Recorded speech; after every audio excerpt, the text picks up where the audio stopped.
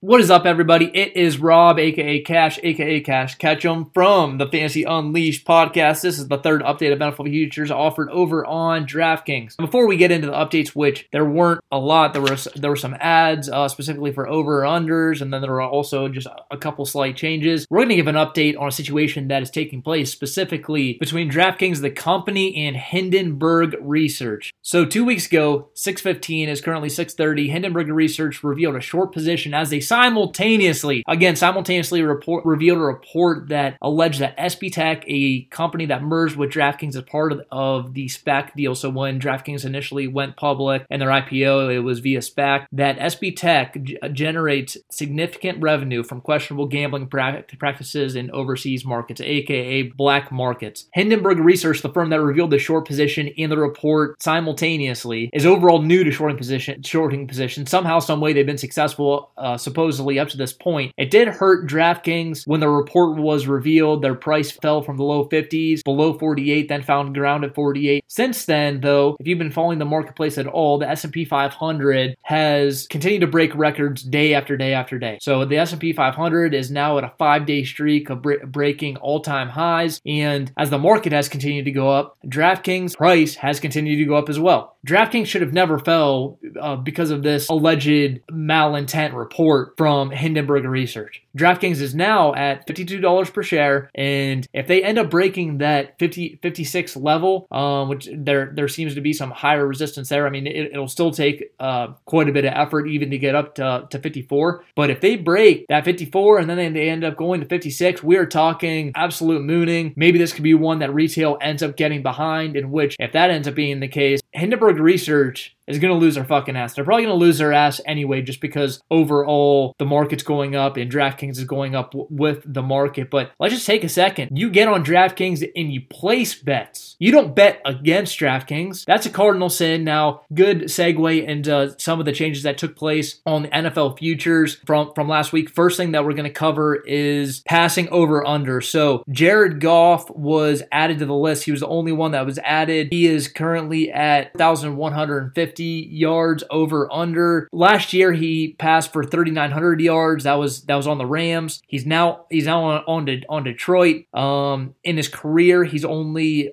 thrown 2 seasons over 4,100 yards. That was in 2019 and 2018, in which he threw 4,600 yards. He took a step back last year on the Rams. McVay dumped his fucking ass. Hasn't said one nice thing about him since. And now he's being put at a point of 4,100 yards over under by DraftKings on just what's expected to be a bottom 3 team in the league in Detroit. That's one. I mean, yeah, you could take the game script stance all season that they're going to be down. He's going to have to throw, but they're just not going to be any good. I don't see Jared Goff eclipsing 4,100 yards, especially when you have guys like Ryan Tannehill right below him at 4,000 yards. I mean, between the two, I would say, okay, over Ryan Tannehill, under Jared Goff. Jumping over to rushing over under, there were a lot more ads. In between Ezekiel Elliott and Christian McCaffrey, actually tied with Ezekiel Elliott, is Josh Jacobs at 1,100 yards. He was added, and David Montgomery at 1,075. So that's pretty much right in line with what they rushed for last year. Josh Jacobs rushed for 1,065 yards. David Montgomery, he rushed for 1,070 yards. So, I mean, David Montgomery is literally just, smack there as his over and unders at 1,075 yards. It's worth noting that both these guys are going in the fourth round right now in drafts. David Montgomery, he's pretty much right on that 3-4 turn. I haven't seen him go late third recently, but usually he's going either early fourth or mid fourth. Josh Jacobs, he's at the end of the fourth and into the fifth, and they're both between Saquon Barkley, who's at 1175, and Christian McCaffrey, who is at 1025. Joe Mixon also was added. So Joe Mixon is right now over under 1,000 yards. I like the over here, and I like the over here because in 2018, 13 games started, rushed for 1,168 yards. 2019, 15 games started, rushed for 1,137 yards. yards. 2020, 6 games started, was averaging 71 yards per game annualized. That's 1,141 yards. Joe Mixon, when healthy, has rushed for over 1,100 in yards, and he's now currently on the best offense that he's ever been on in his career with Joe Burrow, acquisition of Jamar Chase. Najee Harris was also added. Najee Harris over under 1,000 yards. No one on the Pittsburgh Steelers has rushed for over 1,000 yards since 2017. Le'Veon Bell. Najee Harris, think he's going to be a workhorse. I don't think that even Anthony McFarland, second year running back out of Illinois, is going to end up taking repetitions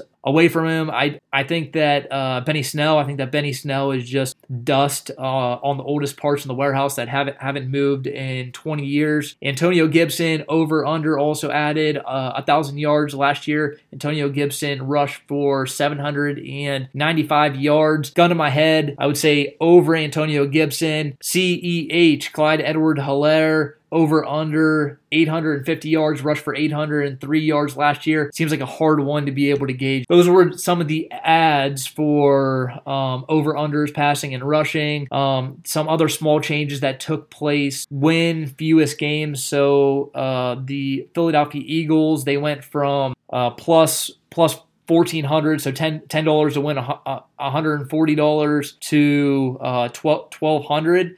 So $10 to win $120. That's actually meaning that they're trending in a way that expecting them to be a bad team. I do believe that actually Philadelphia across the board in some of the other categories, Super Bowl, I do believe that they are bottom 5. Win most games. Green Bay was finally, they were added as plus 2,000. Previously, they hadn't even been on the list. Similarly to the game total for week 1. I mean, just the uncertainty still of Aaron Rodgers. Is he going to be in Green Bay? Is he not going to be in Green Bay? And then you had the Devontae Adams cryptic tweet today, pretty much saying, "Oh, you never know what's going to happen in the future."